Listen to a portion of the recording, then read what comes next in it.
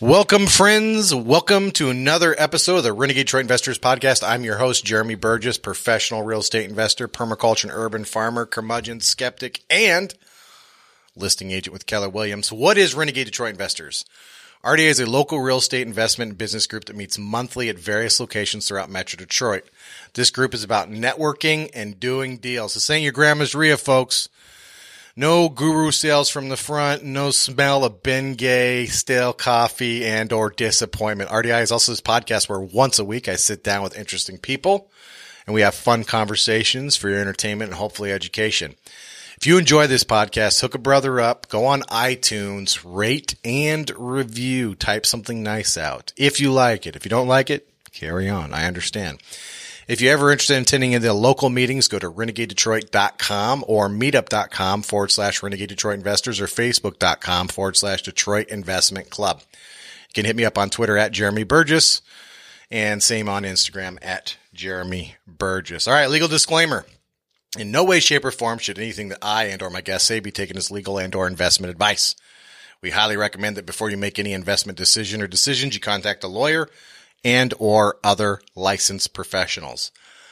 Be an adult. Don't fucking sue me. All right. Time for the Renegade Detroit Investors Show Quote of the Week, where I pick a quote that sets the tone for the podcast, also for the guest, and hopefully your week. And I stole this one from my guest. I will persist until I succeed.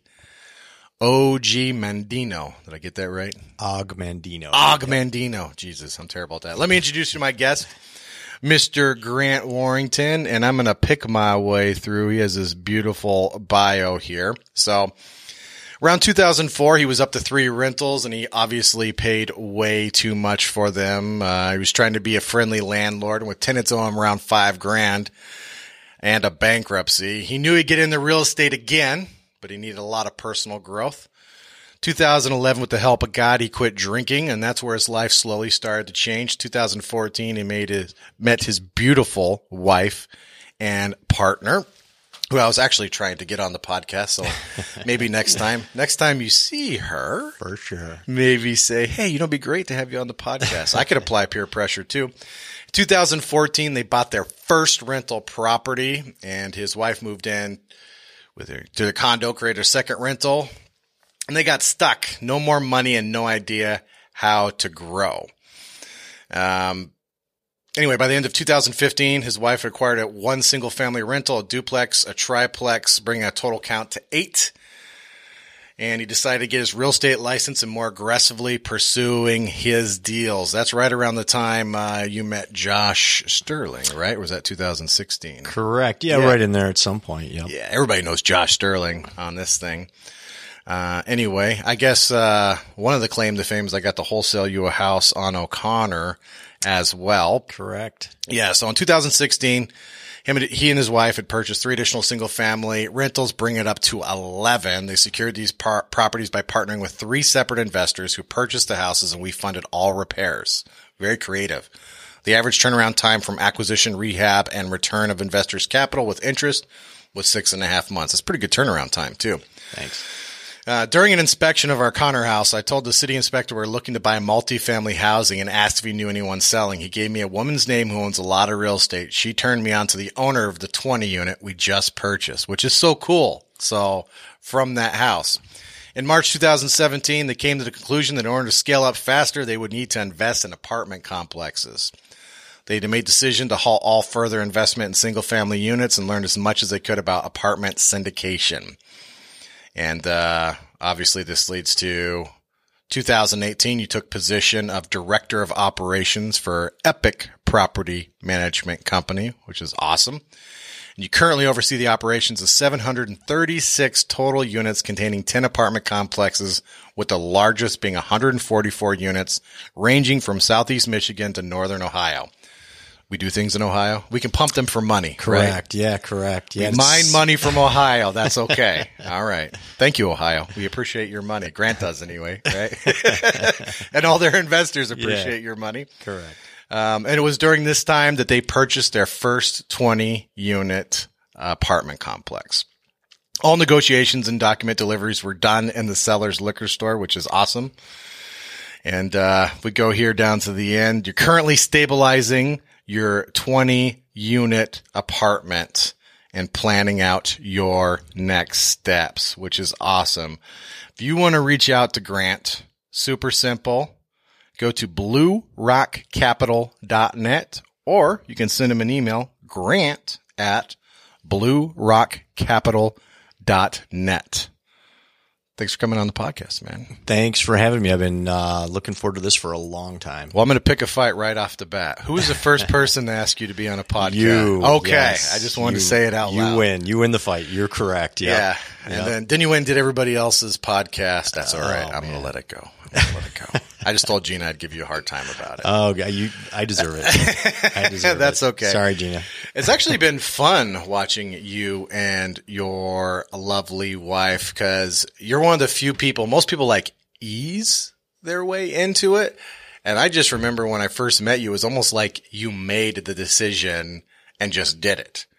And I'm not trying to, I know it was a lot more than just making the decision, but from the outside looking in, that's kind of what it looked like. You were committed immediately, at least from my perspective. Yeah, correct. We, like you said, I think we acquired 11 units in 2 years. Yeah. So we kind of just burned the boats and decided we're going to do this. We asked for advice on how to do it. We went to meetings. We met people like you, and you guys told us what to do to become successful. And for some reason, we just followed it. I didn't know that people don't follow advice that's given. No. I just blindly followed it, and I didn't know that was not the norm. So that's basically what happened. And when you read that bio, hearing you read it, it sounds so simple, but yeah, believe me, it was not. It was a struggle to get that far. And we're Monique and I, who's Monica Warrington's my wife, and she's a huge part of this business. She's not here today, but she's out there grinding at the apartment building today. So yeah, she's hustling. That's why she's not here today. I was only giving her a little bit of credit. She'll be on the next podcast. Correct. Yeah, they got too many units, man. Yeah. Yeah. Well, let's go back to losing, because this is what I like. I've met many people who have gotten into real estate, suffered some sort of catastrophe, a mistake, economy, divorce, something, right? Something puts them out of the game, right? Yep. And you got knocked out of the game. Oh, yeah. And then you had to get back into the game. Yeah. So let's talk about that a little bit. Just so I encourage people all the time, because it happened to me. It seems to be, to a certain extent, a rite of passage, right? Yeah. Sure. So let's talk about that a little bit. Explain what was going on and the mistakes you made. Well, when I first started, I was early 20s. I bought Carlton Sheets' tapes. You might know who he is. Some people might not if they're a little younger, but I just was interested in real estate, and I wanted to own it. Didn't know a lot about it.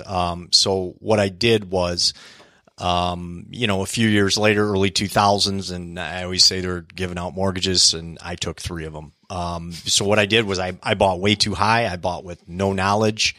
I had read the books. I just did some things I shouldn't have done, and looking back now, it was foolish. But I learned a lesson. So I thought, you know what, when I do this, I'm going to be kind of the friendly landlord. I'm going to help people out. Maybe around Christmas, I'll give them a break on rent.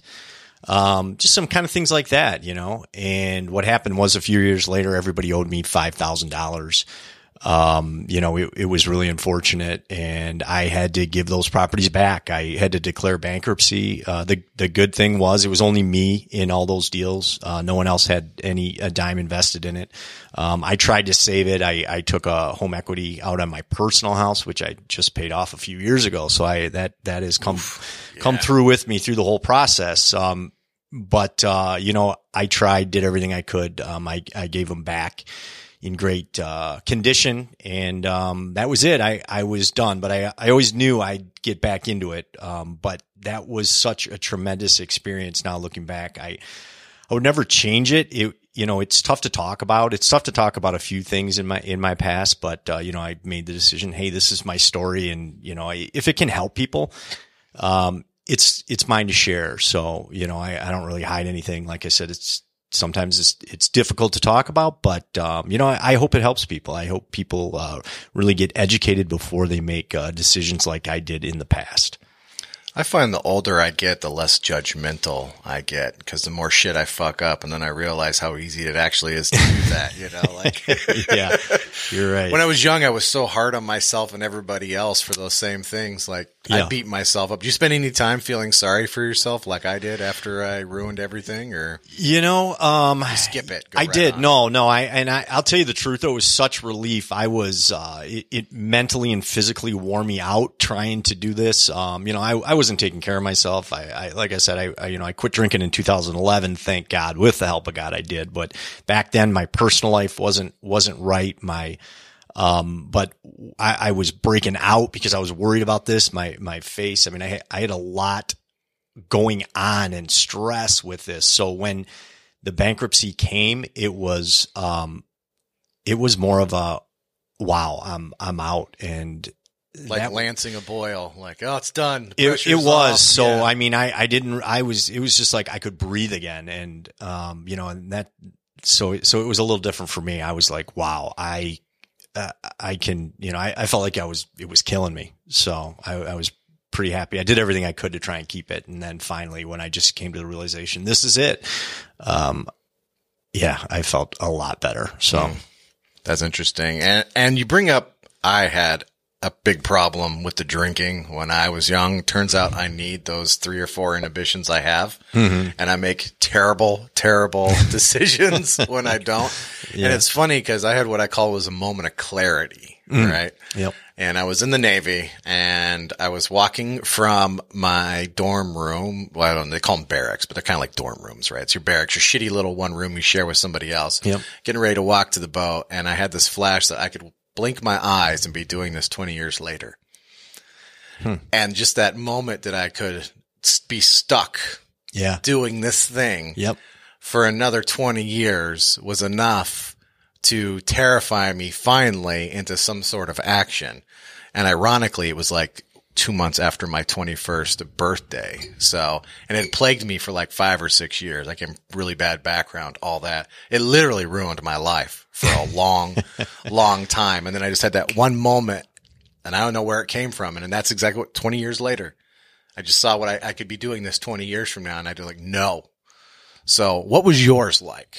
Was it like that sudden realization, or was it slowly, or how did you come to terms with it? Mine, I think in my 20s, you know, it's probably the same thing, but I think it slowly progressed. I had a really good job, and I had that good job for about 23 years. I made a great living. It was blue collar construction. I was happy. That's, you know, followed my father's footsteps, and he had a great career.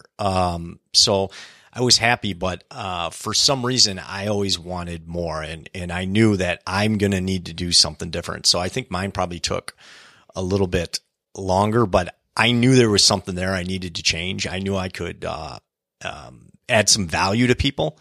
I knew I could help people in some way, shape, or form, and I'm still trying to come to realize maybe what that is. Maybe by helping people, you know, achieve their financial freedom number 2 or something like that. But yeah, I think over time, I knew that, you know, I need to change something. Like you, I didn't want to do that forever. I didn't want to work as hard as I could until I was 55 or 60 and then retire. You know, I was naive to think that I should be living the way I want to live right now. Naive is right. It's funny you say that. That really nailed, like, it's like almost like a fantasy that you can keep doing it forever, right? Yeah. And if you just keep doing it forever, you'll eventually get what you want. It is like a fantasy. Yeah. Correct. That's actually a better way of saying it. Naive. It's like, and then I will like, wait a second. This is not real. Yep. I'm going to be doing this in 20 years and hate myself then too. Yeah. So yeah. Exactly. That's a perfect way to say that. Was it challenging for you? Like for me, I was younger, so it was a little easier. I just broke all my bonds with everybody I used to go drinking and drugging with. And that was a little easier. I wasn't so much professional or anything like that. What was it like for you at the stage you were in? You mean like quitting drinking wise or whatever? And like moving forward, making amends, that kind of shit. Yeah. So mine was, you know, ever since I was about 18, I knew it was inevitable. So when 2011 kind of hit, I was kind of hit with the reality of, I didn't have any issues really. On the outside, I was fine, but mine was more health related. I knew that like, if I'm not going to make it to 40, if I continue. So that was big for me. So basically I had two choices. I could either stop and continue living my life, or I run the risk of not. I mean, I really felt that bad inside. So that was a big factor. So, in 2011, I knew it was time. So I eventually just did it. And, I still kept the same friends, kept doing all that. But over time, what you do and your interests kind of shift and deviate and things like that. So you just kind of separate, which kind of is unfortunate, but it just, you go on your different path. I'm more real estate focused. I talk real estate. I talk goals. I talk, things like that. My wife and I, Monique and I, and it's same as you. And those are the conversations we have now. And, you find yourself now around more real estate focused people, and it's just the way it is. But we've met some fantastic people along the way. Dude, that's awesome. So, all right. So 2011, you're bankrupt. Yep.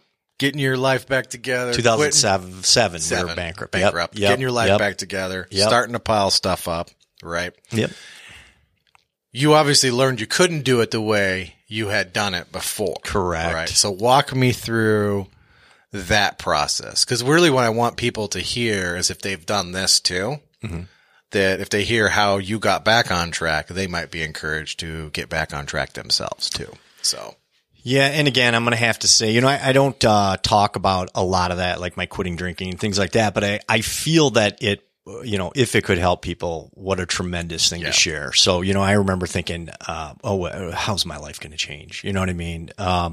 Believe me, it can dramatically. So like mine has. So in 2011, I stopped drinking, but you still need personal growth. And that's what I focused on, was personal growth. I tried to grow as an individual. And that happened, and that led me to meeting my wife. And that was in 2015. And I never would have met her if I wouldn't have made that decision. The best decision I ever made, brought me to her. So then the great thing is, she told me one of her dreams is to own a 10-unit apartment building. Oh man, you got man. So how ironic. Not a perfect. I love it. Just right out of the gate. Like, hey man, how's it go? We should get a 10-unit apartment. Yeah. Well, and I actually picked her up. She went to a real estate conference. And this is when we first started dating. I picked her up after the conference.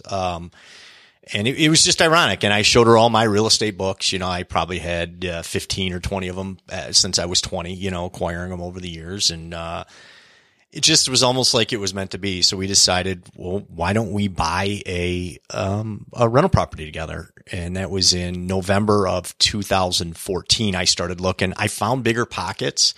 So I dove into that every day, all night. I was on Bigger Pockets, reading, learning, started reading books. So that was the big difference from what I did previously. I had some money. They were giving out mortgages. It was simple to get into it. So this time I thought, I'm going to gain knowledge first before I make any big mistakes. It occurred to me that some of the millennials listening, which is actually a fair amount, it's about like right around 30% millennials, they're not going to believe that they just gave out mortgages to everybody, but they really did. From 2004 through the beginning to halfway through 2008, depending on where you were in the country, they literally gave mortgages to anybody with a pulse. It's not a joke. He's not exaggerating. True. No doc, no income, just sign. Like that really did happen. So people are like, how did they ever just give money to anybody? Why would they do that? They did. It's a bad idea, but they did it. Yeah. And it was funny. I right before I made the decision to declare bankruptcy, I paid, I sent a half payment in, and they called me and said, we don't accept half payments. And I said, well, listen, in another week, I'll be able to send you the rest of it. Just keep it. And she said, we don't accept half payments. We made this decision. You have your personal house and 3 rentals. You own 4 houses. We made this decision, that you should be able to pay this. And I said, well, you made a mistake. You really did. You made a mistake. And they said, well, we're sending your payment back. And I said, well, then that's fine. Then it's over. And at that point I was like, okay, that was the decision. But I mean, I could tell right then they made a big mistake here thinking I can support 4 houses on my, my payments are around $1,000 a piece. Yeah, even if you're making good money, that hurts. That's a lot. So, right then I thought, man, there's something wrong here. Especially if you got tenants not paying you, then it like starts to double hurt. It was really bad. Yeah. All right. How did you buy your first rental once you got back in after you got wiped? I want to talk through that first one, like getting back on that horse, right? Yeah. What we did was, we found a property. It was actually 4 blocks over from our house, maybe 5. I mean, it's that close to us. We still own it. And, we put 5% down. My wife was going to live in it at the time and, live in it. Right. So, so she made the decision, well, maybe I won't move in there. Maybe we'll just make it a rental. And that's what we did. But yeah, we only put 5% down. The rest we got a mortgage on it. The rest went towards, rehab. It was a lot of rehab. So we learned a lot on that, but after we were done, she decided to move in with me, like I said, and she had a condo she owned, and she owned that free and clear. So now we had 2 rentals, but that was it. We were out of money. We rehabbed the first one, the Marion house, and we were out of money, had no idea how to grow. Really, we had no idea what to do next, and that's where we're at. We were really stuck. That happens. At some point, no matter how much money you have, you run out, right? Yeah, correct. How did you solve this problem, sir? Well, we, again, decided, we need to educate ourselves. There's got to be an answer out there. And listening to Bigger Pockets and podcasts and different things, we thought there's got to be an answer. So we started going to local real estate meetups. And one day I went to a meetup. It was late. I'd worked late, and I thought, well, I'm still going to go. And Monica wasn't feeling the best. So she's like, I'm just going to sit this one out. So I said, all right. I went by myself. And so I go to this meetup, and there's a younger guy there.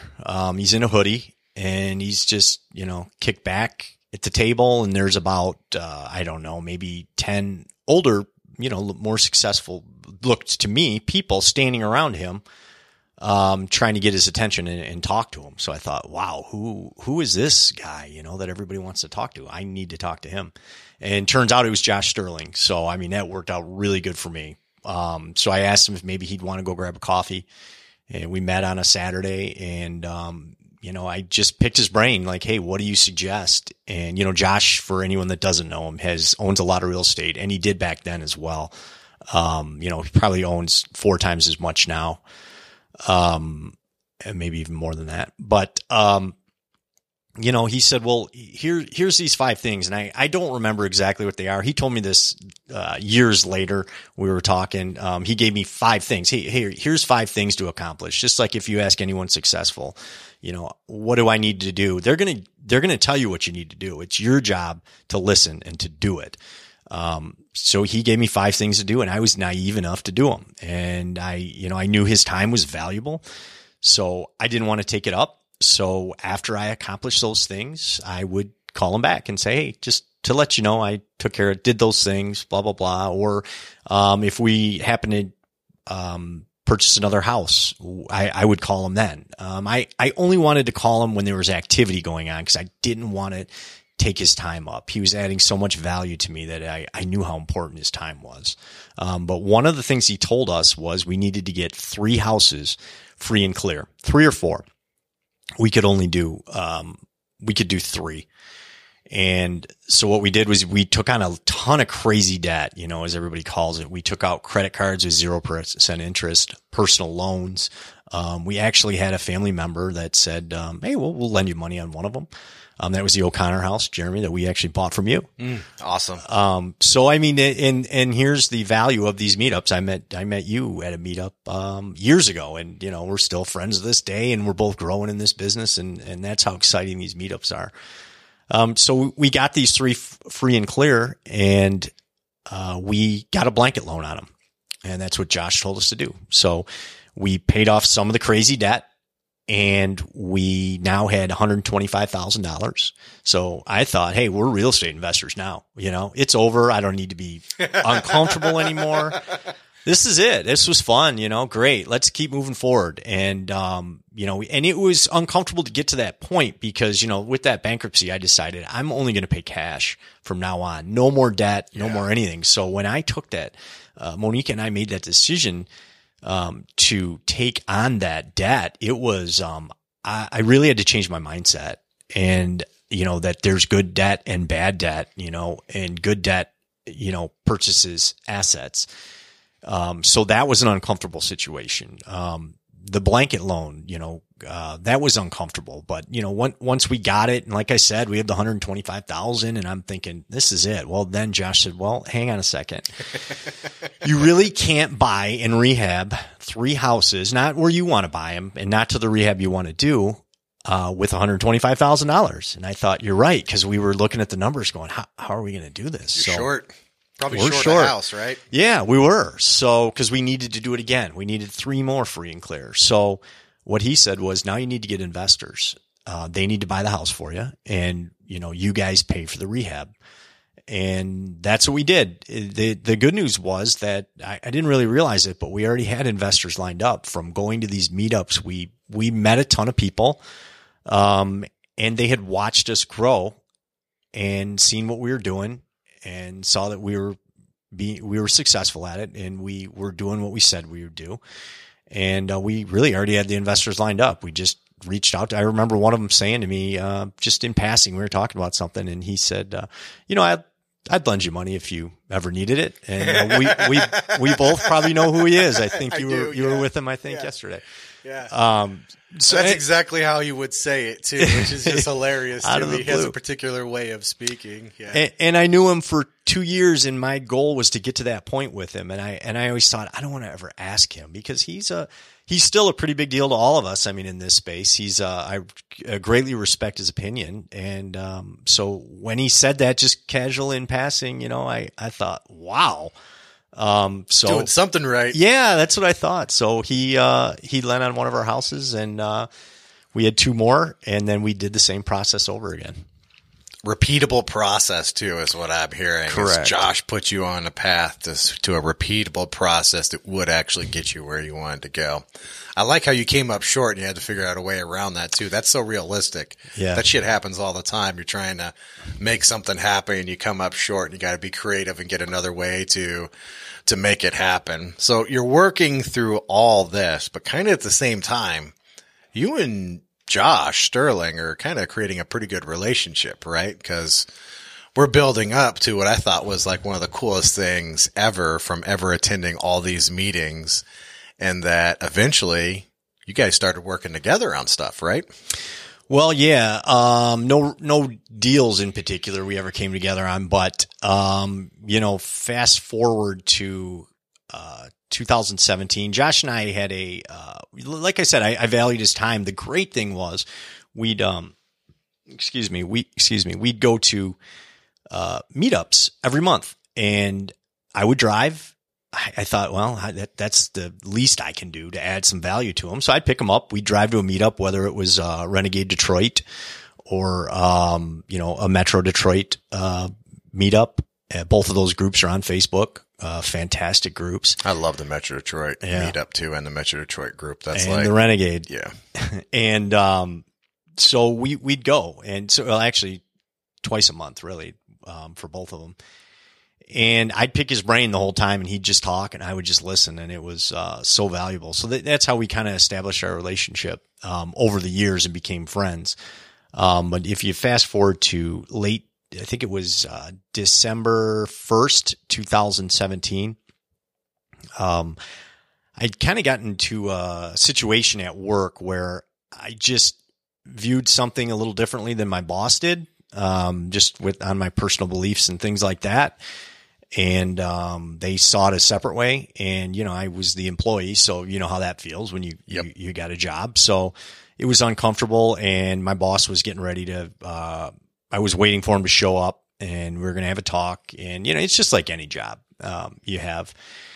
And right then as I'm sitting there contemplating life and like, oh man, what am I doing? And, Josh sent me a text just out of the blue. I hadn't talked to him in a while. And it was just real ironic at that point in my life. And he sent me a text, and it was a picture of a check. And it said, the check was for $640,000. And it said, my biggest check to date. And instantly I knew, this is it. I'm done. I need to leave here. I got to move on. I didn't know what the answer was, but I knew I was gone at that moment. I believe life kind of pushed me in that direction and showed me at that moment in time that I'm in the wrong spot. And I think it was 45 days later, I was working for Josh as a director of operations for Epic Property Management, and it's 770 units as of today that I oversee, and 10 apartment buildings, like you said, with the largest being 144 units. So just what a tremendous learning experience this has turned into. Yeah, and I knew him when he had 2.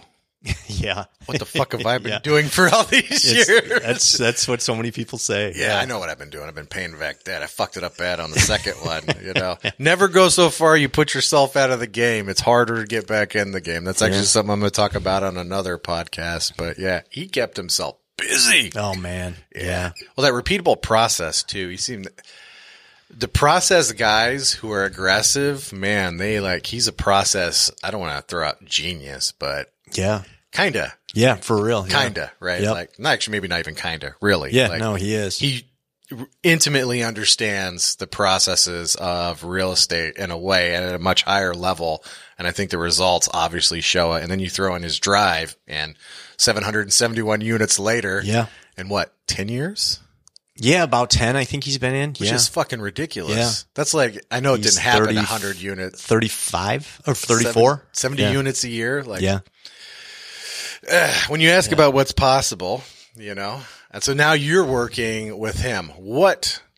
This part I think is cool, because obviously now he trusts you to start helping him make some of these decisions, right? Correct. So let's talk about some of your responsibilities at your job and the things you have to do and what your day looks like doing those things, because even I don't know what those are. I mean, I don't talk to Josh that often. Yeah. So what I do is I handle, we have, a director of administration, and I'm the director of operations. So that's a beautiful thing. Josh has put 2 people in higher positions. So I don't handle really any of the tenant issues unless it escalates. So what I do is I'll handle any major rehabs. Like if someone purchases a house and wants us to do the rehab, I'll handle it from lining up the contractor, typing up the scope of work, and rehabbing the house. Whether it's Josh's personal house, he still buys single families, and we do these on, or an investor. I handle that. We have 3 full-time maintenance guys. We have a property manager and a assistant project manager. And I handle all of them. So I make sure everything runs smoothly on the maintenance side. And also, what we do a lot of now too is we are rehabbing these apartment buildings. So we bought a lot of apartment buildings over the last year here. And so we're ripping out cabinets. We're doing the same thing that flippers really do, or people that flip to themselves. In the single family space, we're doing that in apartment units. So again, I'll do the same thing, type up a scope of work, line up the contractor, oversee the work. And, that's kind of my operation of it. So any kind of, maintenance or deferred maintenance that needs to be done on a property, whether it's a roof, whether we need to tile all the floors in apartment buildings, we're changing out 12 doors, putting in commercial doors on another apartment building. I'm involved in all aspects of that. Also getting city certs for all these properties we manage. That's fun. Yeah, that's Gotta interesting. Do it, though. Yeah, do it. Yeah, and it is. It's just the nature of the beast. Yep. And so I oversee all that. But luckily, we have a team in place, so I'm not down in the trenches on every single one of those items. But yeah, it's a lot of work. That's for sure. Yeah, it doesn't come easy. 771 units, though. How do you divide your day up, like, between that? Like, do you structure your day in a particular way? Like, I do this from 8 to 10, or like, maybe I'm just intimidated by the number in my head or something. Like, I just imagine your phone and the text and the email, like, all the time going. Constantly. Yeah. Yeah, and constantly. The nice thing, like you said with Josh, he's got a checklist. So, checklist for everything. He's a pilot. So, I mean, that's how he grew up and learned how to do things. So that just transferred over to his business. So I have a daily checklist of things that I'll go through. And then I have my personal to-do list, that I keep track of what I need to accomplish that day. And then everything else that comes in, which, tends to be a lot if you're in property management or own properties. Well, more so if you're in property management, there are things that come up every day that, there is no cut and dry answer to. There's no yes or no or do this. It's, oh boy, let me think about that for a minute. There's a lot of that. So I handle a lot of that comes in too. But, with the checklist, with my personal to-do list, that really helps out, and that is, so it's not so overwhelming. But the more you work in that space, we manage, like 770 units. We just put on the 144 unit, maybe a month ago now. It just makes it that much easier in my personal life. You know what I mean? Like this 20 unit we closed on, we just took over 144 units the other day. So man, when we closed on this 20 unit, we were hitting the ground running. I mean, when we signed those papers, I called the broker on the way to the building. We let him know, hey, we might sell this one day. Just FYI, I like doing that. Let him know this is a possibility. But we had estoppel agreements. We knocked on all the tenants' doors. We changed the locks that weekend. We hit the ground running. It's, and that's the value I get from working for Epic Property Management, and trying to add value to the company as well. So that's something I've trying to push more, right? Mm-hmm. So after I screwed up and I had to go and do everything again, I decided I needed the best way to learn would be to go work for someone else, which is how I ended up working for Steve Londo, and amazing wholesaler. Yeah, for sure. Amazing closer, specifically. Still the best closer in person I've ever seen. And people are like, are you exaggerating? I'm like, no. No, there's a lot of things guy. Steve sucks at. But let me tell you what he could do. Dude could close. I went on appointments with him for a year. He closed 50% of his appointments. Wow. I mean, I was at my best, and I'm pretty good, and I'm not just bragging, but at my best, I was like 33 to 35%. Wow. And he would go and smash half of them. Like, didn't matter what the day was. And then when I wanted to do something else, I went and worked for Joe and learned Joe Delia and learned something else. So you went to work for Josh Sterling, and yes, it's a job, and yes, you're helping somebody else accomplish their dream, and it's also benefiting you to accomplish yours. I think some of these real estate investors think the only way I can do it is on my own. And if I'm working for someone else, like this anti-job, anti-boss, anti-learning from anybody, it's got to be me alone. And I love the fact that you went and worked for him. And to your point, made the 20 units a lot simpler, right? Oh, for sure. Consider maybe working for somebody else if you don't know what you're doing or you'd like to learn. So obviously someone you would admire who is successful, who knows what they're doing, right? Josh is certainly one of those people. I sometimes wish I would have gone and done something with them, but I don't think my strengths are in that department yet. I still have a lot more personal growth. My path in some areas is slower than others and faster in others, but working for someone else, I think, is a great way to learn if you admire them. So, and now you've been working for him, what, a year now? A year. Yep. A year. No regrets, obviously. Right? No, not at all. And that was the thing. I mean, how can I get into real estate full time? Yeah. My big question the whole time is how can I add more value to him? I'm all about adding value, and I can't preach that enough, but at my core, that's what I'm trying to do, is add value to people. And, he took a chance on me. So I thought, well, how can I add value? Well, here's a great opportunity for me to go to work for him and add value to him, this company. In return, one of the great things I think that I have to offer is, I own rentals. I've rehabbed them. I look at his properties and the ones we manage with an investor's eye and with an owner's eye. And, I think that really helps me. I'm in the parking lot picking up papers, or if, I stop by your property, to oversee maintenance, to see what they're doing for that day. I'm picking up properties papers in your front yard. Just little things like that. It makes a big difference at, people don't really see. So I think that's helped me in this space too, is, the work he's put in with me. He didn't realize it, but, he was putting in work for somebody who eventually is going to be one of his employees. So yeah. I think we both, it worked out, really well, and I wouldn't trade it for anything. I'm really, like I said, I've learned so much. It's been a great opportunity.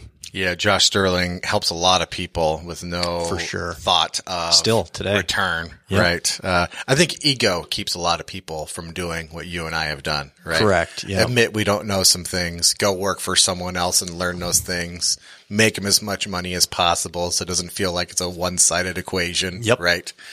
Yeah, I think if people could park their egos, that would be better for more people. Maybe not everybody, but for more people. I want to circle back. Yep. Because there's another string through here that I like, right? So we've talked about the networking. We've talked about your personal growth, right? We're talking about parking your ego and working for somebody else. But there's a part where you just take action, and action just begets more opportunities, right? So I have this wholesale deal I can't off. Right. Mm-hmm. Long story behind why I couldn't off it, but that's neither here nor there. Mm-hmm. And I reach out to Josh Sterling because I know this property is at least where he would buy, right? Yes. He hooks me up with you. I wholesale you this O'Connor property, right? Correct. And from that O'Connor property, walk me through how you taking action here led to this 20-unit apartment complex, because I didn't forget it when we were talking about it. I wanted to come back to it. I like that led to 20 units. The metaphor here, I think, is beautiful. So walk me through how that happened. Yeah, it was, there was actually two properties, two separate occasions. O'Connor was the first one, and that was the one we bought from you. But we looked at both. One was a 3-unit. O'Connor was a single family, and we walked both of them, and we were done. Josh said, if you want them, you can buy them. And I said, okay, I guess we're buying them. So I called Monica and I'm like, hey, we're buying O'Connor. And then a month later it was the 3-unit. And, I said, hey, you're probably going to kill me, but I think we should buy this 3-unit. And she's never missed a beat. She's like, all right, no problem. I think you're going to kill me. And we didn't have any money to buy it, and she's like, all right, no problem. We'll figure it out. We didn't have the money, but we said, yeah, we'll do it. We'll figure it out. So that's where the crazy debt came into place. But, back to the O'Connor deal, that's, it's just the relationships you develop. And I was happy to work with you, on that deal. It was a fantastic transaction on that end. The house ended up needed a ton. We got it at a great price. Had that weird locked bedroom we couldn't get into when we walked it that one time. Do you remember that? Yeah, I do. What was in that bedroom? I always wondered. Was there like chains and shit? Or? No, yeah, nothing out of control. All right, it was, but it needed a lot, that house. We ended up redoing the wall in the basement, 2 walls. Oof. Yeah, we did dig those out, a new roof. It needed a lot, but I learned a ton on it. Luckily, yeah, we only bought it for $20,000. Yeah. So, I mean, we knew what we were getting into. We knew it needed a lot. And the ironic thing, I learned so much on that. And the ironic thing though was when we were getting the inspection, I was in the basement with the inspector, and I'd gotten to know him a little bit because he'd been over there a few times, we were trying to pass this inspection. Nice guy. And I happened to mention we were looking for multifamily, and I don't know if it was duplexes or 3s or 4s or what at that point. We really hadn't made the decision for large multi. But I told him, hey, we're looking to acquire some more properties and some multifamilies. Do you know anybody? And he said, yeah, there's this woman I know. give her a call. So I said, all right. I reached out to her then, called her. She's in her late 70s and she still works on her own properties and she owns quite a bit of property. And I explained who I was. I'm local. I live in the area. It's my wife and I, and this is what we're looking to do. We're looking to buy something. She turned us on to the seller of the 20 unit. And we thought, oh, wow, well, that's a little bit bigger than we were looking for, but we thought, you know what, let's just pursue it. So I reached out to him, met him. We talked numbers. We went back and forth a little bit and we just couldn't come to terms on it.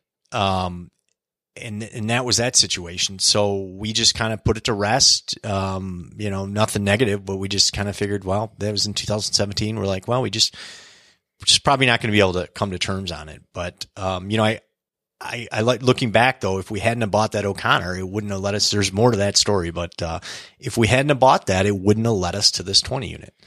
That's what I love about that. That's happened to me so many times that even sometimes a deal that doesn't go where I want it to go leads me to something else. When I'm at Renegade Detroit Investors, I get a sea of people coming up to me with like all these anxieties and fears and like, how do I know which way to go forward? And the point I keep making is go forward and you will find a way. And I love that story that this one little, wasn't really crappy, but it was dumpy, little house that you made beautiful led to the lead that gave you a 20 unit apartment complex. That seems to be how real estate and business works. In life quite often anyway. And I love that little house led to 20 units. So let's talk about these 20 units though. Sure. It sounds like a longer negotiation, which happens a lot, right? Especially with multi-units. Do you mind talking about how that deal kind of came about? Sure. Yeah. This one, it's a little bit longer story because it was a long process, unfortunately. But, I love it. Let's do it. Yeah. So, they just didn't give it to you and you immediately had it the next day and you had to work really hard to get it? Yeah. And imagine that. It didn't cost us a dime. Yeah. No, I wish that was the case, but unfortunately, get rich slow is really real estate. And, so in 2017, we couldn't come to terms. We walked away. No hard feelings, no big deal. But, in the end of 2017, I ended up quitting my job, well, early 2018, but made the decision to quit my job.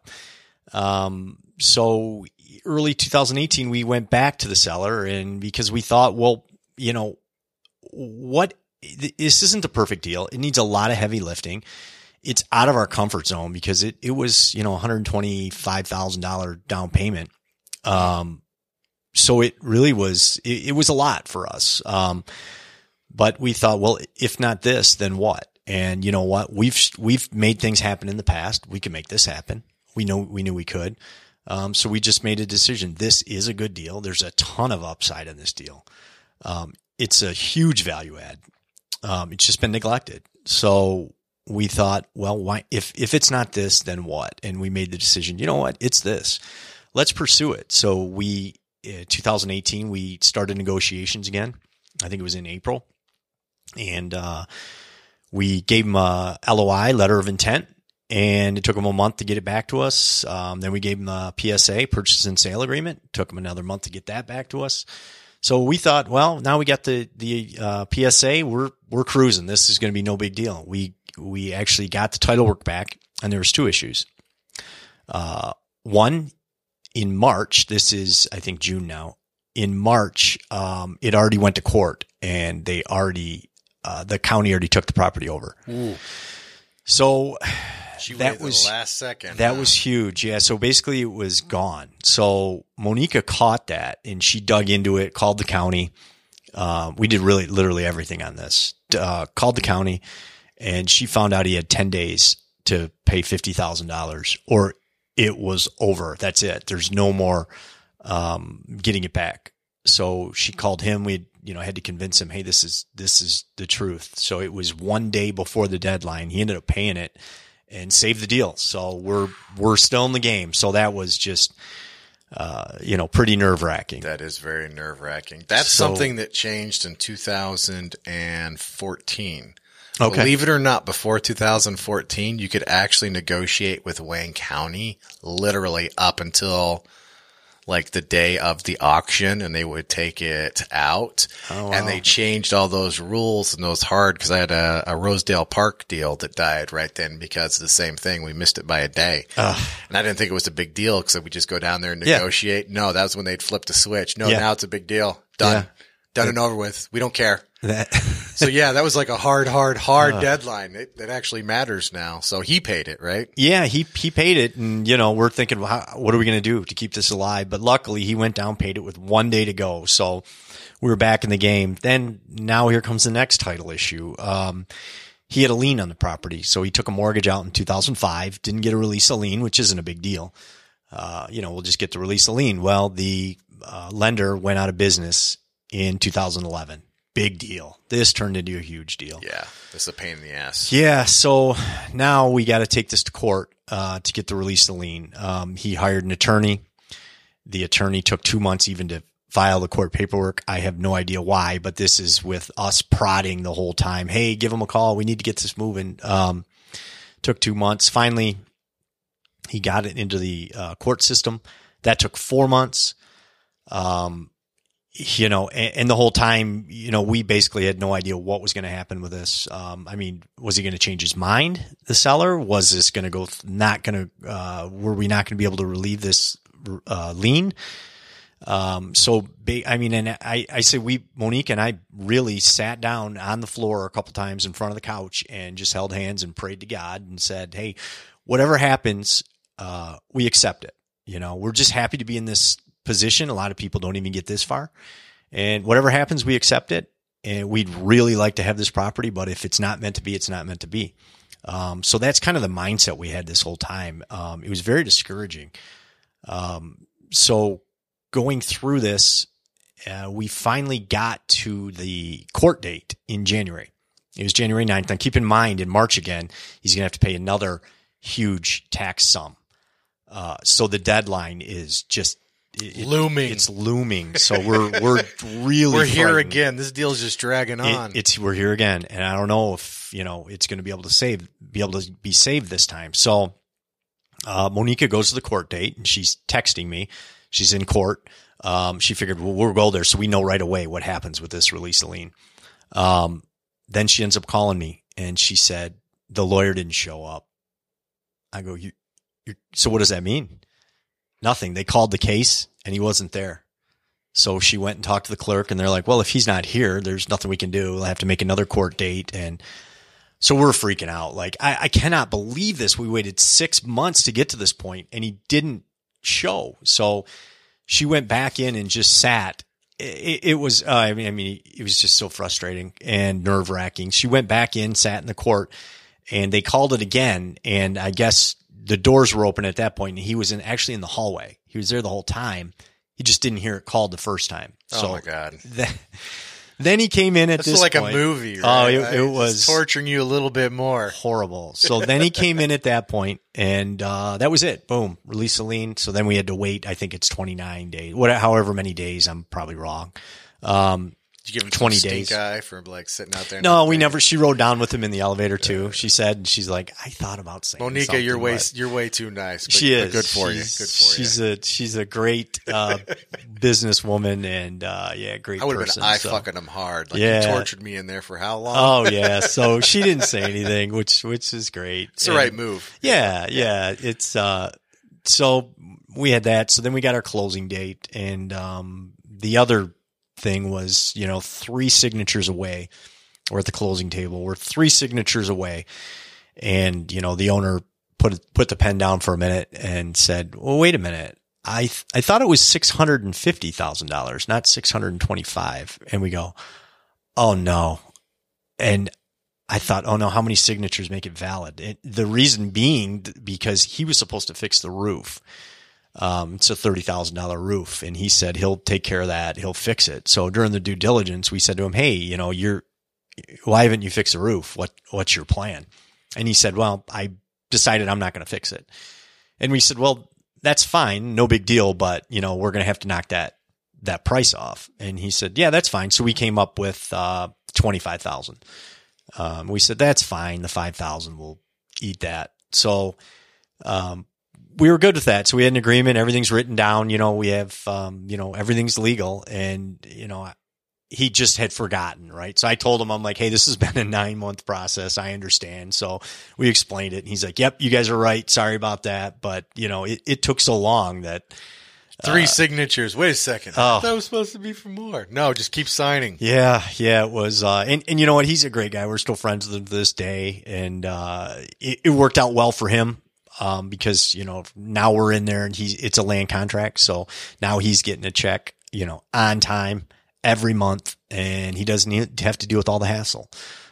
So it ended up being, really nice for both of us. But, it was the whole process, from when we first got the tip at the O'Connor house to closing was about 3 years. So it was about a 3-year process, and closing itself took 9 months. And it was tough because the whole time I didn't feel like we were doing anything. Our monies were all tied up, so we couldn't invest in anything else. We couldn't do anything else. And the whole time we weren't sure if we were going to get this building. So huge risk, right? Waiting game, 9 months, parked capital, no returns, nothing. All your effort and energy going into this. All down to the last 3 signatures when he asked. Yeah. I thought it was supposed to be 650,000. Yeah, and in the whole time I really wasn't. I didn't want to broadcast to everybody. Hey, we got this deal locked up, because you never know what can happen. So we kind of didn't want to talk about it too much. So it just seemed like we really weren't doing anything, and that's tough for an investor. But the thing I was doing was I was reading books on multifamily, attending meetings. I was growing personally, and in 2017, we started our website. We got our business together. So what I was doing this whole time, which is also tough because, you're planning this, but you don't see the end. What I thought was, I want to get our company in a position where when we close on this, we can hit the ground running. So that's what I was working on: networking, investor relations, the whole time. There was no investors on this deal. But this is kind of our brag book. We're going to show people what we did on this deal. So, I'd been working on that the whole time. So it didn't seem like and feel like I was doing a lot, but looking back, I was really, every night I was really getting things done to grow this business. And then the minute we closed, our website, bluerockcapital.net, is up. Our company was up and running. And we already had investors. We have a lot of interest, for future deals. So, looking back, I really was doing things, but again, it really didn't seem like I was doing a lot, unfortunately. A 3-year, 20-unit apartment building deal off of a lead from I'm not going to say shitty, but tough, wholesale deal that needed a lot of work. Yeah, as correct. a rental, including 2 basement walls, apparently. Yeah, which sucks. Yep. Fast forward 20 units. So didn't you guys go from 11 units then to 31? Well, no, Or how many more my math must be wrong. So somewhere. March March 2017, we decided to go full multifamily. No more, no more single families. And what we did was we evaluated our portfolio of 11 units. We looked at area, where they're at, tenant base, different things like that. Excuse me. And we actually saw that we're spending 90% of our time on 10% of our units. We knew the market was hot. We knew, obviously, like everybody, one day there's going to be some kind of adjustment. We knew that, right? So we thought, do we want to own some of these units? If the market turned tomorrow, do we want to own these? What if we had to own them for 10 years? Is that something we're willing to do? And the answer was no. Like I said, 90% of our time was spent on these 10. So we decided to sell them, the 3-unit and then the single family, on O'Connor. So we sold those. And then we also sold Monica's condo just because of distance. It was just too far away for us to love that, to right? manage. Get closer. Correct. Right? Centralize a little bit. Correct. So that's what we did, and then we were down to 6. So now we're down to 6 single family house. Well, one's a side-by-side duplex. So you tripled your number of units in one purchase, right? So 6 units to 26 units. That's pretty good. Yeah, 26 now. Yep. You say, well, the reason I said that because it said you seemed like you were doing nothing for 9 months, but really you're working on 20 deals in 9 months, right? Like, and then the second you right. close, you're right. you go from 6 where to were 26. Where were you 9 months ago to explain that to me? Too busy working. Yeah. Sorry. We should talk more. Yeah. I don't. I'm terrible about that. I just work. You know? And we did sell those units during that time period too. So we were selling. So you're busy. Yeah, we were looking back now. Well, I like you were doing the foundational work too, because you're right. If you pull off a 20-unit apartment building, for sure, people are going to want to do business with you. Like that's just, especially if you do it right. Yes. Right? Like that is going to attract investors, partners, employees, people who want to work with you. Like, so you knew that in advance. You're like, well, while we're waiting, correct. Let's get everything tight. Let's get what we want. Let's get our website up because we know as soon as this happens, we're going to be ready. So I like that you were doing that well. I almost never do that. I should. Yeah, I should. I'm better at selling than I am at a lot of other things. Yeah. See the God's honest truth on a lot of this stuff. So I like that you are planning ahead on that and thinking about it too. Does Monica still have a job, or is she doing this full time now too? She's doing this full time. She quit. Dude, that's awesome. Yeah, a couple years ago. This is a full time job. So you're like me and my wife. There's not many of us. There's like Tommy. Yep. And me, you. There's like these couples that actually get. That was why I was trying to get her on the podcast. We're going to get you back on, Monica. Yes, It's cool. You're like a couple doing work in real estate too, and you're both all in on it. Oh yeah. Yeah. And you could take me out of the equation and she'd hit the ground running. You know, my biggest part, she handles all the day to day lease signings, showings. She's handling contractors. Obviously I can't be there during the day. But she's handling all that. I'm really acquisitions, investor relations, is more my end of it. What I focus on. Now I am involved in, you know, because since I'm in the property management space, you know, we do have, when I get home from work, you know, we work on our business. So I really literally do property management all day. Yeah. And we'll, you know, have discussions and things like that. And, you know, she'll pick my brain about a couple of issues or certain situations. But yeah, she really handles all the day to day, which is fantastic. We are 50% partners legitimately. Well, if it's not going to get you in trouble, it will. I'm going to ask a few questions down that line because one of the downsides to working with your love life partner forever is an introduction of stressors that might not ordinarily be there. Yes. Right. And if you haven't gone through this before, it could be challenging, at least I think it's worth it. Like, I'm not saying it's not worth it, but it does come correct with, some challenges. Like, for instance, with Gina and I, we have very different risk behaviors and risk aspects, right? So I am high risk all the time, right? And I've managed to moderate myself to like medium by controlling my brain. And my wife's like super low risk, right? Yeah. So there are some challenges doing this. If you don't mind, if it won't get you in trouble. No, not at all. If you had a few challenges, and how'd you guys work through them? Even if it wasn't, like, how did you separate the duties and still kept home life relatively good? There was, you know, not a lot, but there was, you know, we'd get in fights. It was more on my end too. You know, I was really frustrated, you know, in the early beginning as well, you know, with my job, and I wanted to grow in real estate, and I didn't have a lot of the answers, but I was just, like I said, naive enough to believe and do what Josh said to do. And, you know, a lot of our discussions, my wife's she's our CFO, and she's more numbers driven, you know, let's see some results, let's see some things on paper. Right. Yeah. And I'm real passionate, man. You get up and you give me a great speech, man. I'm going to, you know, be excited as let's do it. Yeah. We'll do it. That's how I am. Yeah. So, you know, at that time I was, man, I'm just inspired. And she'd say, well, how does it work? How does a blanket loan work? You know? And I'm like, I don't know. I have no idea, you know, in the early stages. I do now, but, just different things like that where, you know, but but that was, she always had a level head through the whole thing. No matter what I'd say, like when I called her and said, hey, we're going to buy this now. All right, let's do it. Hey, we're going to have to take on a lot of debt. All right, let's do it. And she'd sit down, put numbers together. So we didn't blindly go at anything.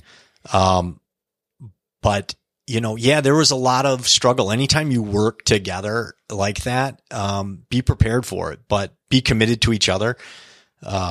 There's also a lot of, it's so rewarding that, my wife and I talk about our business, our goals for the future. Yeah. And how many people can do that? So, it's just exciting. Where are we going to live? What are we going to do? Where do we want our next property to be?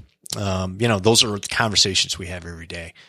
I would rather have those two. And if you're thinking about which direction to go, I would rather have all that than have the uninterested partner. Yeah. Right? Like if you're looking at it, it is a little bit of a challenge, but I think it's so much better, as you pointed out, because you're on the same page.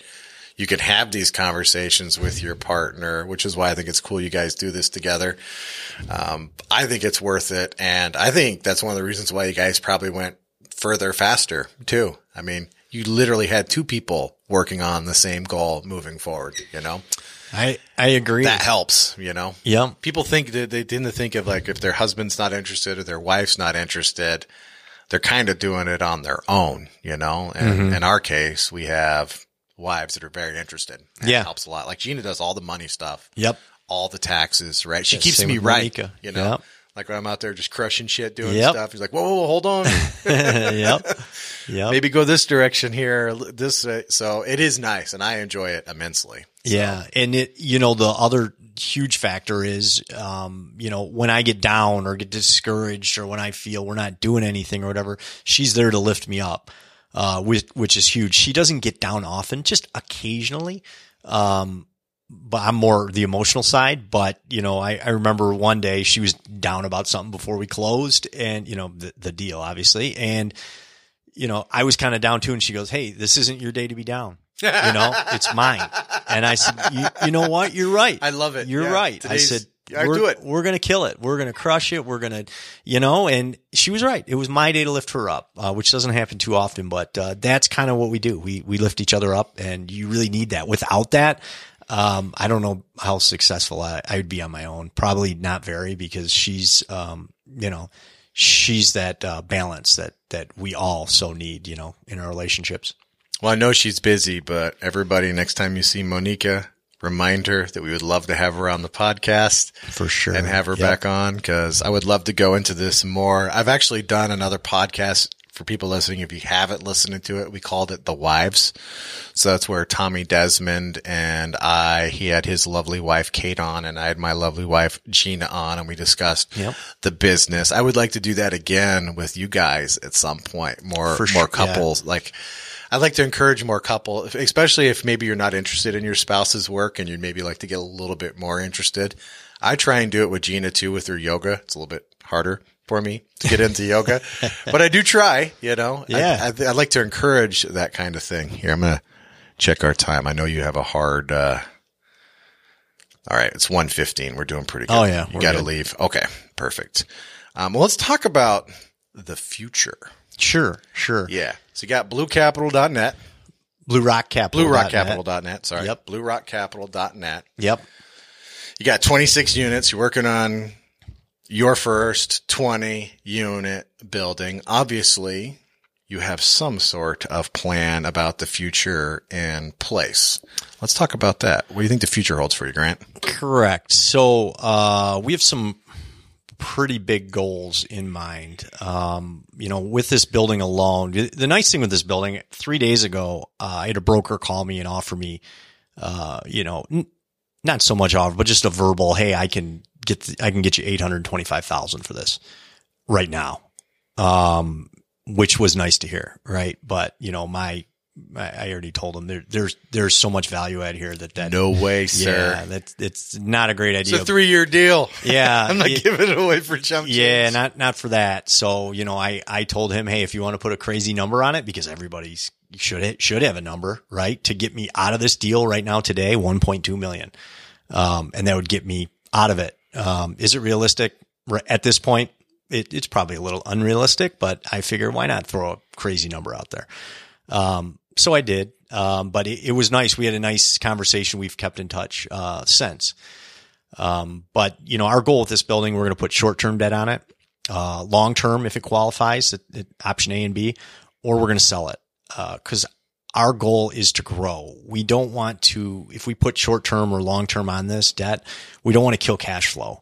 As Michael Zuber says, alligators, right? You don't want a property you got to feed every month. So, we don't want to do that, but we do have a lot of options. We just signed 2 leases. It's been about a month, I think now we've owned it, a little over. And we just, signed 2 leases. Now we were at 5% vacancy. Now we're at 3. I'm sorry, 5 vacancies. Now we're at 3 vacancies.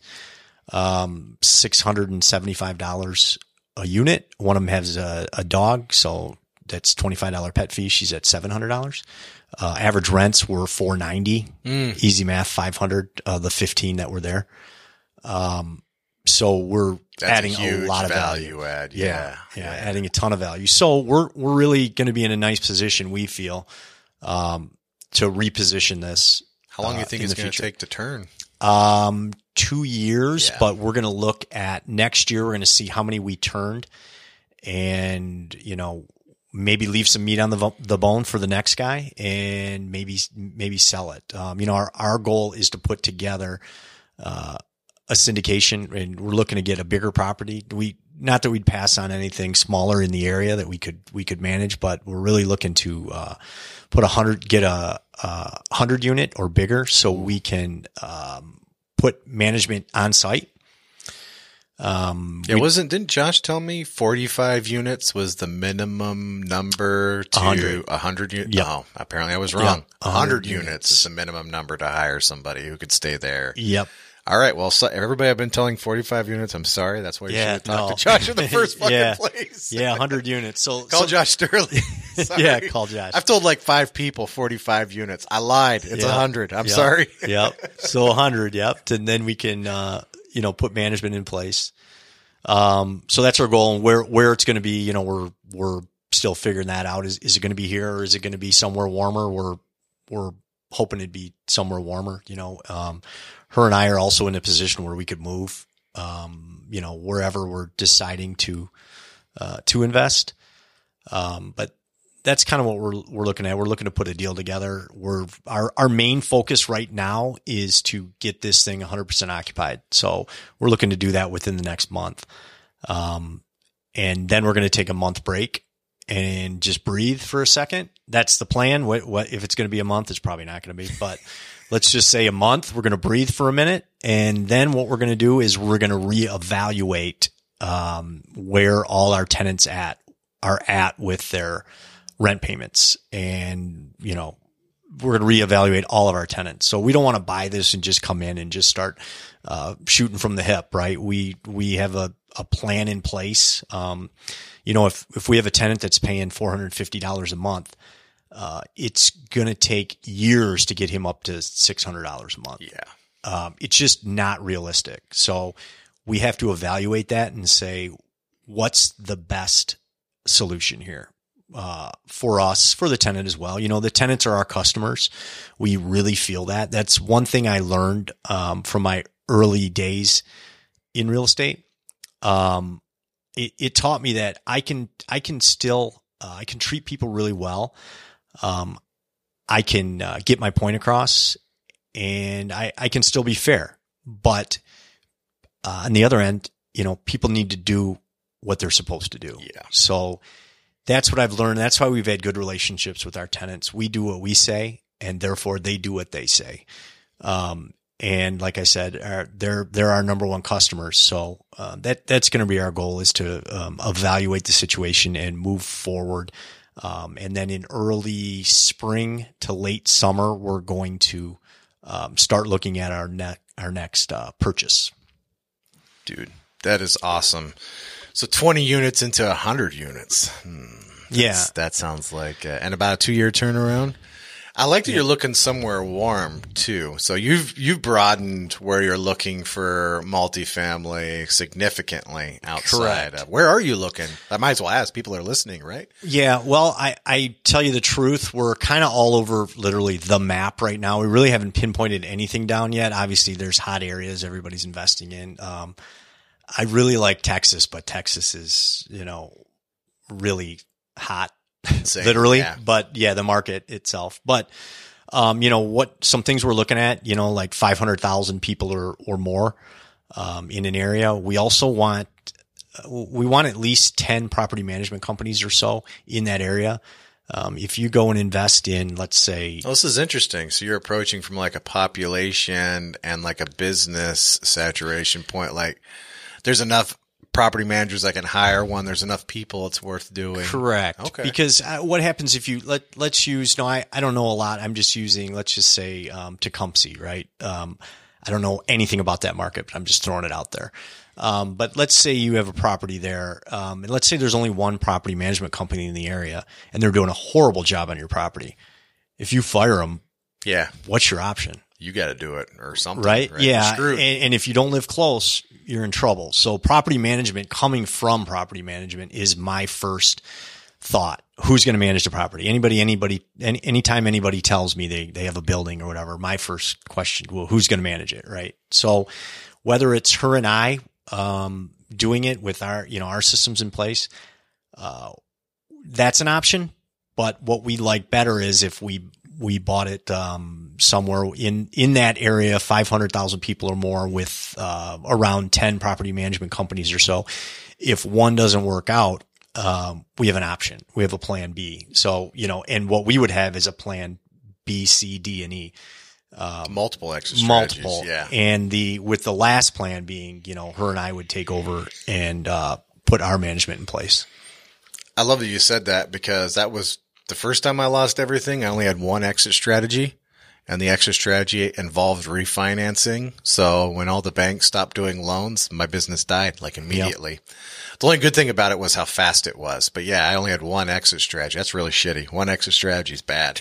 Yeah. You want as many as you can Correct. have because you never know what's going to happen.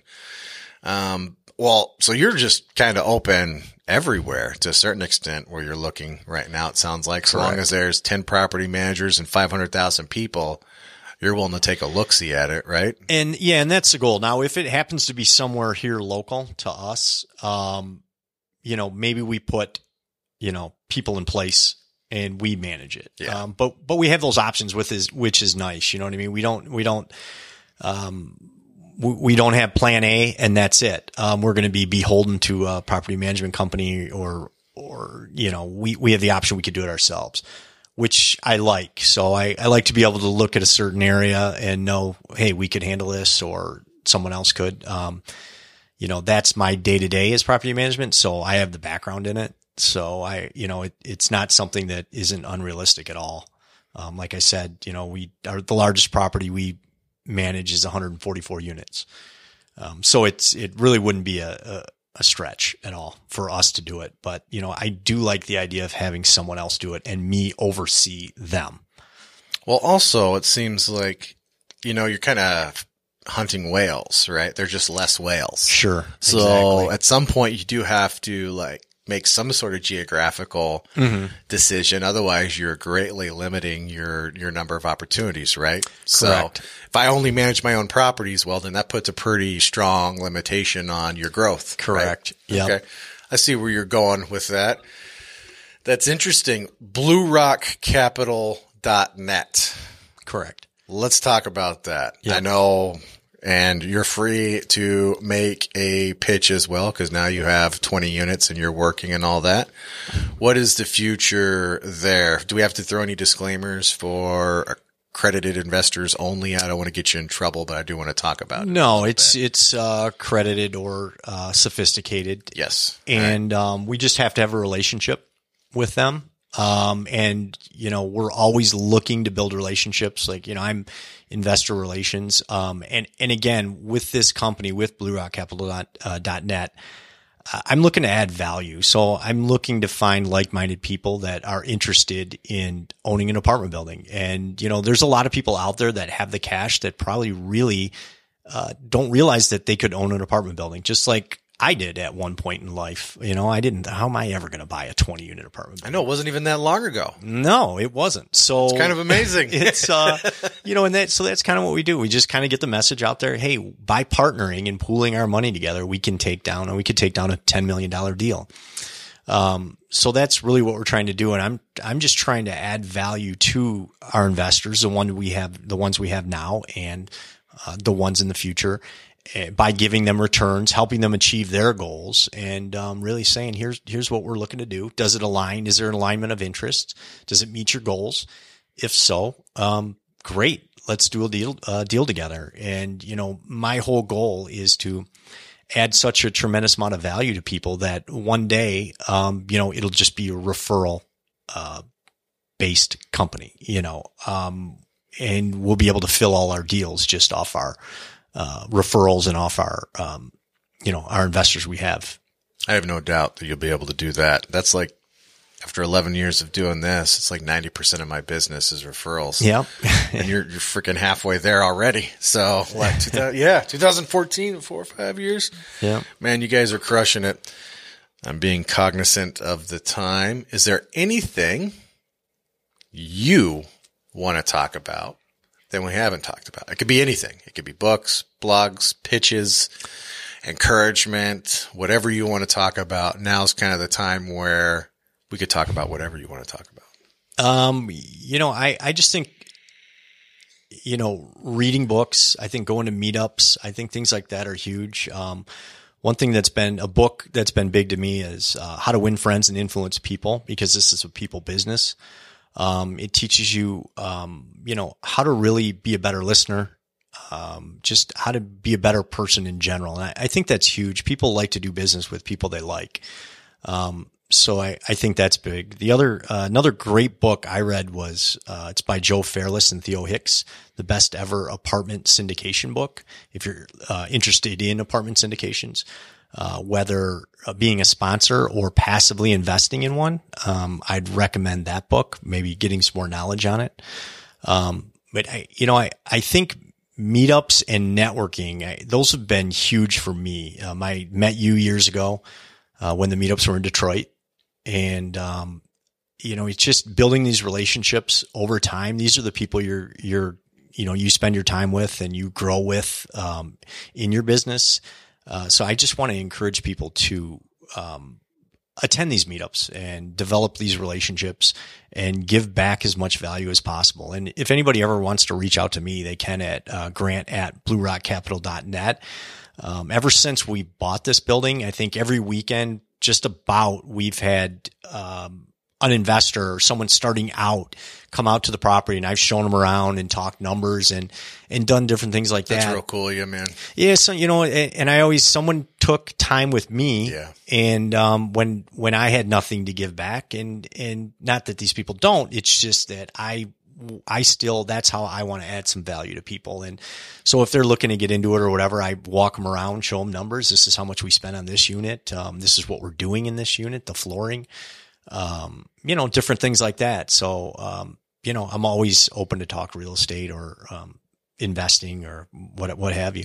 Yeah, you turned a little wholesale deal in 3 years into a 20-unit apartment complex via networking, right? With your help. And asking questions. Yeah, right? Do you know anybody that's why I love that story, that one little house correct can turn into a 20-unit apartment complex because you decided to open your mouth and ask the inspector if you know anybody. I love that story. Correct. So we also have, just talking to people. I can't go into too much detail, but we also ran into a situation years ago, where we were going to purchase a property, and 6 months before that, we happened to talk to the neighbor, and a long story short, we were going to purchase this property. The neighbor actually told us that, hey, there's an issue over here with with this certain issue with the house, and if we hadn't made that connection 6 months previously, and I can't really go into that because I said I wouldn't, but don't, yeah. Yeah. So if we hadn't stopped and made that connection,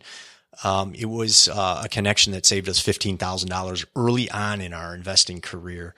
And it would have killed us. Yes. So that was just the point of just seeing somebody out rehabbing a house. We stopped and talked to him, and lo and behold, it paid off, and I'm still friends to this day. So networking and letting people know what you're doing, and just trying to give back. That's Well, I have enough confidence to ask people about it too. Like, correct. Shit, you didn't know what you were doing that well 3 years ago when you asked, but you Not fucking asked, and look, now you got a 20-unit apartment building, right? Yep, correct. Yeah, and it was hard because good deals are hard to get done sometimes too. And it was a challenge, and you had to really work at it to get it done. That's kind of the way that stuff goes. I get annoyed when people are like, well, these deals are so hard. I'm like, yeah. I haven't had anybody just walk up and hand me a handful of cash yet. I'm not saying it's never going to happen, but I'll probably start looking behind me when it does. Yeah. They're probably getting set up. Yeah. All the money is hard work. Yeah. And and another thing to point out too, because even in my career, when I first started out, I always heard, well, they did it in 2010 or they did it in 2000. Oh, stop with that shit. Yeah. And that's the point. I didn't do it in 2010. I did it in December 9th. 2014, we bought our first property. So we were even hearing that back then. So now it's 2019. And, I'm sure people are going to say, well, he bought in 2014, which you're going to say that no matter what. If you never buy anything, you're always going to look back and say, oh, I should have done something then.